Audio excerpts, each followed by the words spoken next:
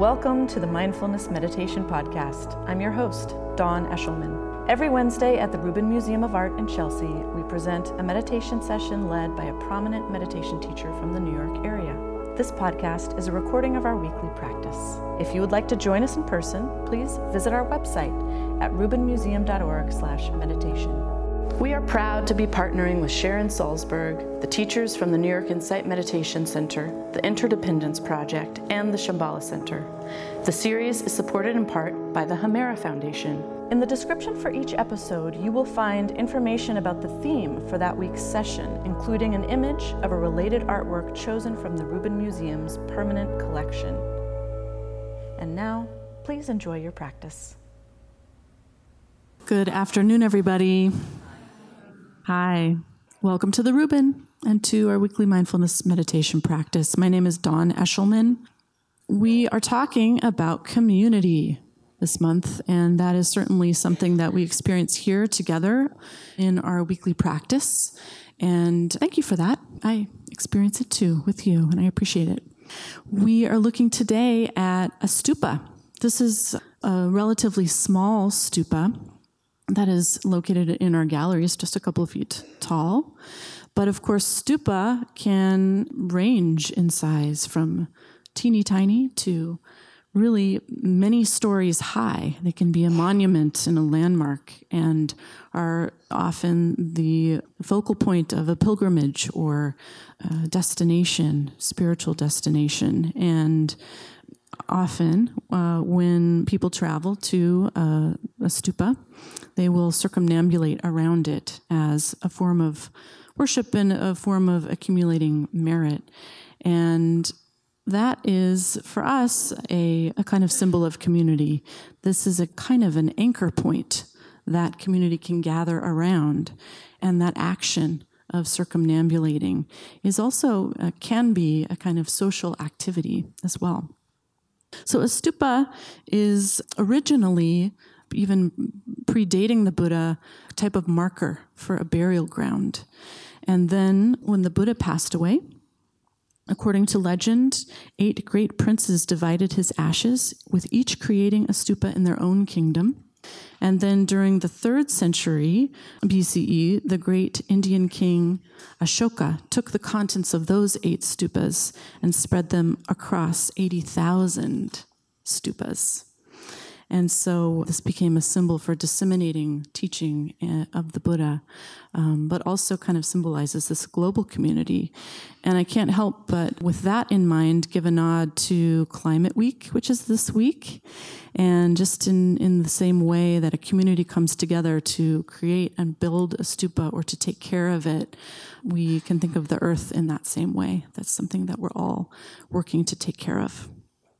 And finally, with that in mind, a note that climate change has caused severe seasonal droughts for the Ladakh community in the Himalayan region. However, they have combated these challenges by engineering what are called ice stupas, which ultimately store their water until spring when the stupa melts.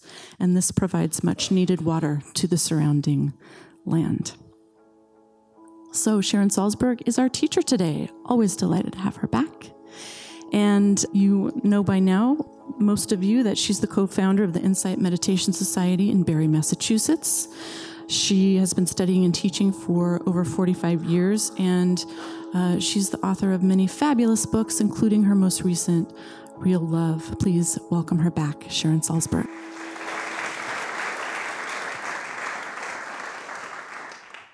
Hello. Community, what a great topic, and for this moment, being back here after a while away. I was thinking when I walked into the cafe, I came in through that door, and I just saw these people there that I knew. I thought, oh, what a fabulous sense of community. And I realized how much the sense of community is like a sense of home, right? But not necessarily place-based, but beings-based. I think that's very much the sense of like, oh, I'm home.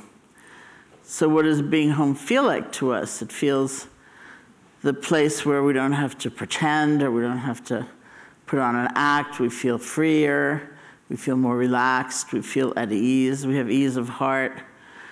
We allow ourselves maybe to be vulnerable because we don't have to act out a role in some way, in this ideal sense of home. It's so comfortable to be home. And here we are, looking at how to forge a home, certainly within ourselves, through various practices and with one another. I'm sure since those of you who come very often to these sessions, I would imagine someone else has quoted the Buddha in talking to Ananda. It's a very often used quote where Ananda is this figure in Buddhist literature in the text who's sort of like, he's like the straight man, you know? And he doesn't, I was thinking, oh, what's your karma? He doesn't seem that bright, but of course he was like massively enlightened, so that's why I thought, oh, you know, maybe you shouldn't say that, but anyway.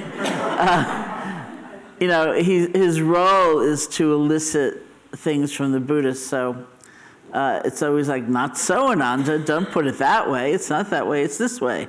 It's not really that, it's this. So Ananda once went to the Buddha and said, it seems to me that half of the holy life is having good friends. And the Buddha said, not so, Ananda, don't say that. In fact, the whole of the holy life is having good friends.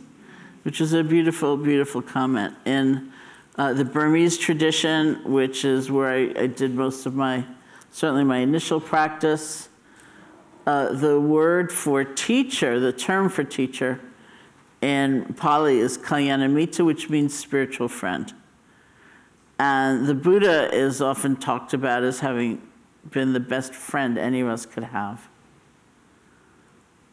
Because their motive in being with us and trying to help us is really our own liberation. It's not ego gratification. That's a really good friend. And when we, you know, like when I first practiced meditation, I began in the context of an intensive 10-day retreat in India. And in the beginning of those retreats is a kind of ritual saying, okay, now we're embarking on a journey. We were asked to undertake 3 refuges in the Buddha, the Dharma, and the Sangha. So taking refuge doesn't mean that now you're a Buddhist, you know, and you get a card or anything like that. It's an invitation to really think deeply and hold in your heart what these 3 might symbolize. So the first is the Buddha. Now, the Buddha is always talked about as having been a human being, not even like a divine being. He was a human being. When we look at a Buddha, it's not a kind of alienated look. It's really seeing something about human potential, which exists inside of us. Potential for clarity, for love, for wisdom, and so on. So we take refuge in the sense of affirming a possibility, right? If we're undertaking a meditation practice, for example, the possibility is to have an inspiration and an aspiration that's pretty immense, you know, not just to like feel a little bit better on the weekends, you know, or something, but wow, let's see what love I am capable of, what wisdom I really might live with, how those might be integrated fully into my life. And we take refuge in Dharma. Dharma is a Sanskrit word. It basically means the path or the way. It's not like taking refuge in the sense of taking a vow of allegiance to a doctrine or something like that, but it's really undertaking a journey. You know, it's not something that works if you sit back and think, that was a great thing that other person did, right? It's a journey. It means putting yourself out there, you know, experimenting, really taking a look to see what your own experience is and using the guidelines that do exist. There is a path. And you may say it's worthless after experiencing it. That's fine. That's up to you. But you have to experience it first if you really want to honestly get some sense of it, And I think I always found it quite reassuring to think, oh, these teachings have existed for a really long time.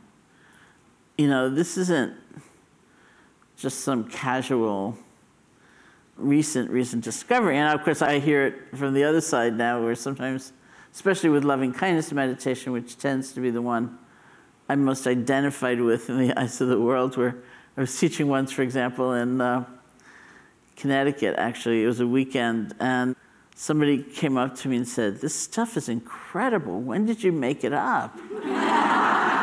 And I said, "Well, you're really in luck. I didn't make it up, That would be a problem."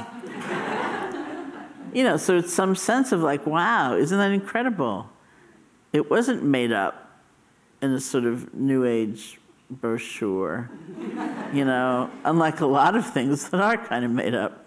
I was just sort of talking the other day, somehow I was saying to somebody, with this group of people that I began long ago with, I don't know, many books ago, I began seeing myself described in a lot of places as one of America's most beloved spiritual teachers or meditation teachers.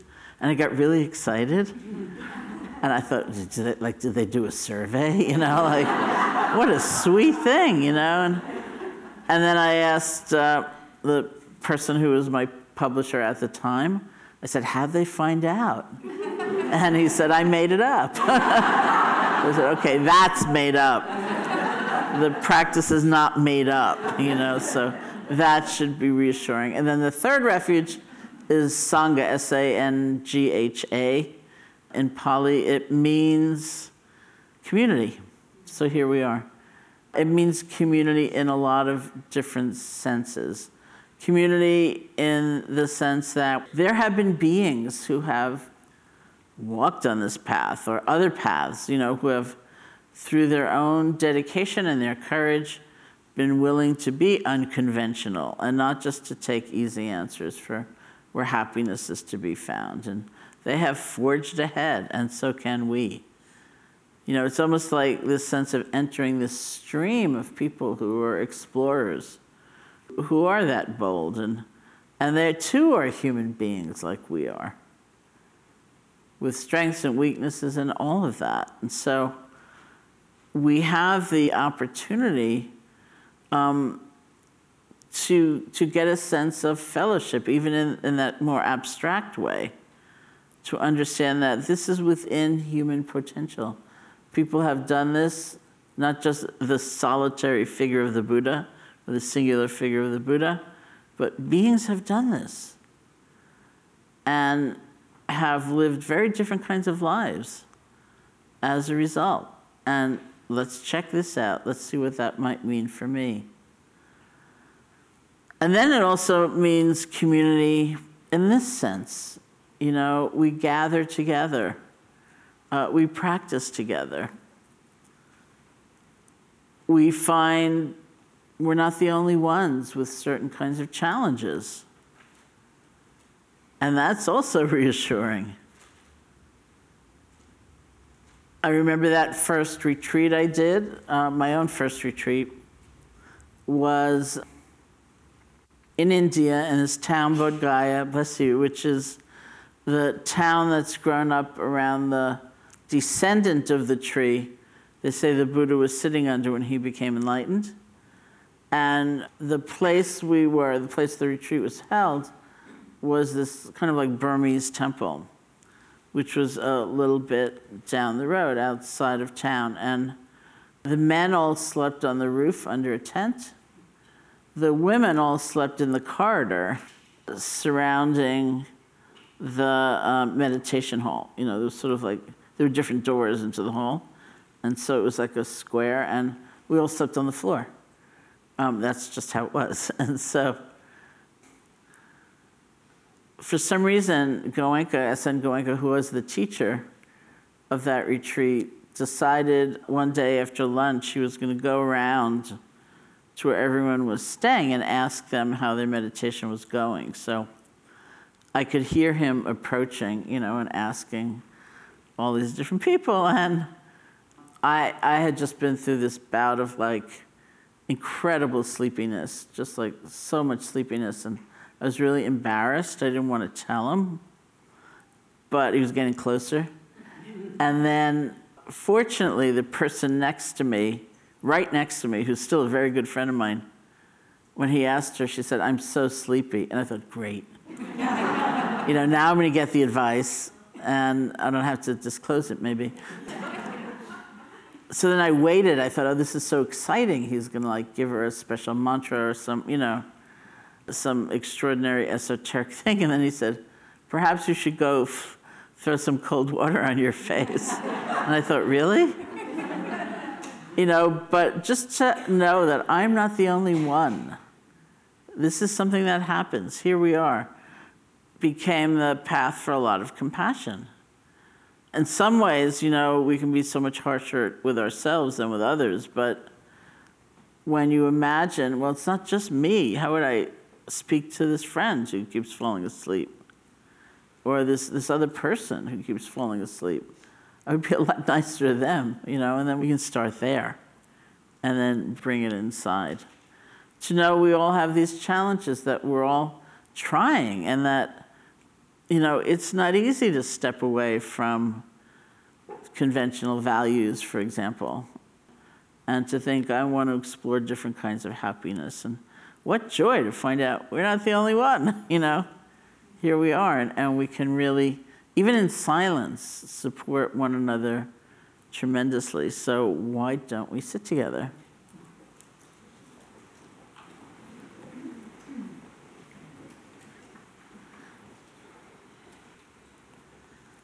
Just sit comfortably, close your eyes or not, however you feel most at ease. You can find the place where your breath is strongest for you, clearest for you. Bring your attention to that place and just rest. And see if you can feel one breath.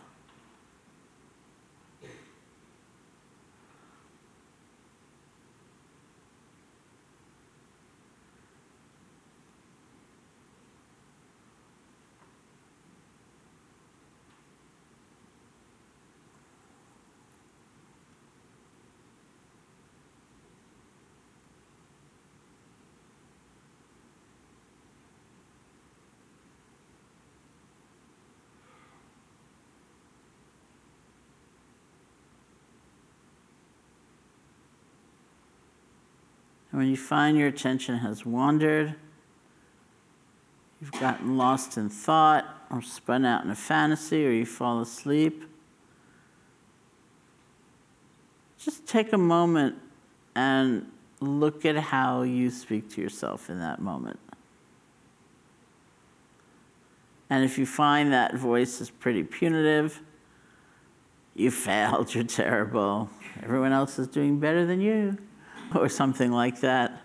See if you can just recognize that, let go of it gently, and with some kindness towards yourself, return your attention to the feeling of the breath.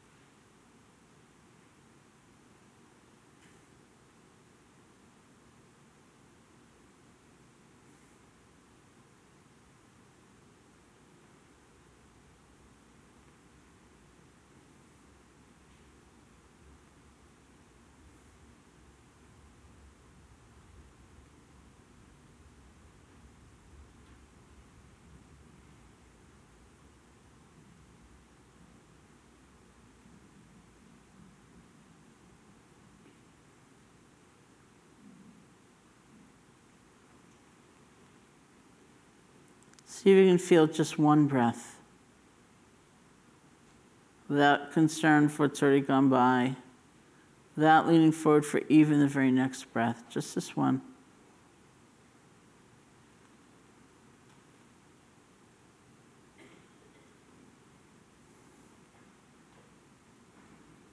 And if your attention wanders, truly, it's okay. That's just the conditioned nature of our minds. The most important moment is after your attention has wandered. Practicing letting go, practicing beginning again.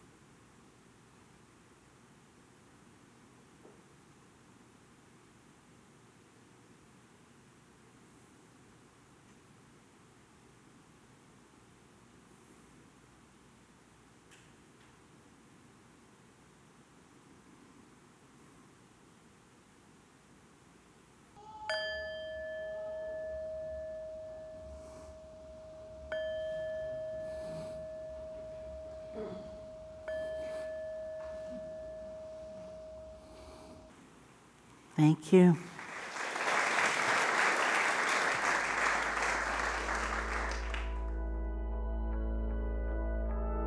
That concludes this week's practice. If you'd like to attend in person, please check out our website, rubinmuseum.org/meditation, to learn more. Sessions are free to Rubin Museum members, just one of the many benefits of membership. Thank you for listening. Have a mindful day.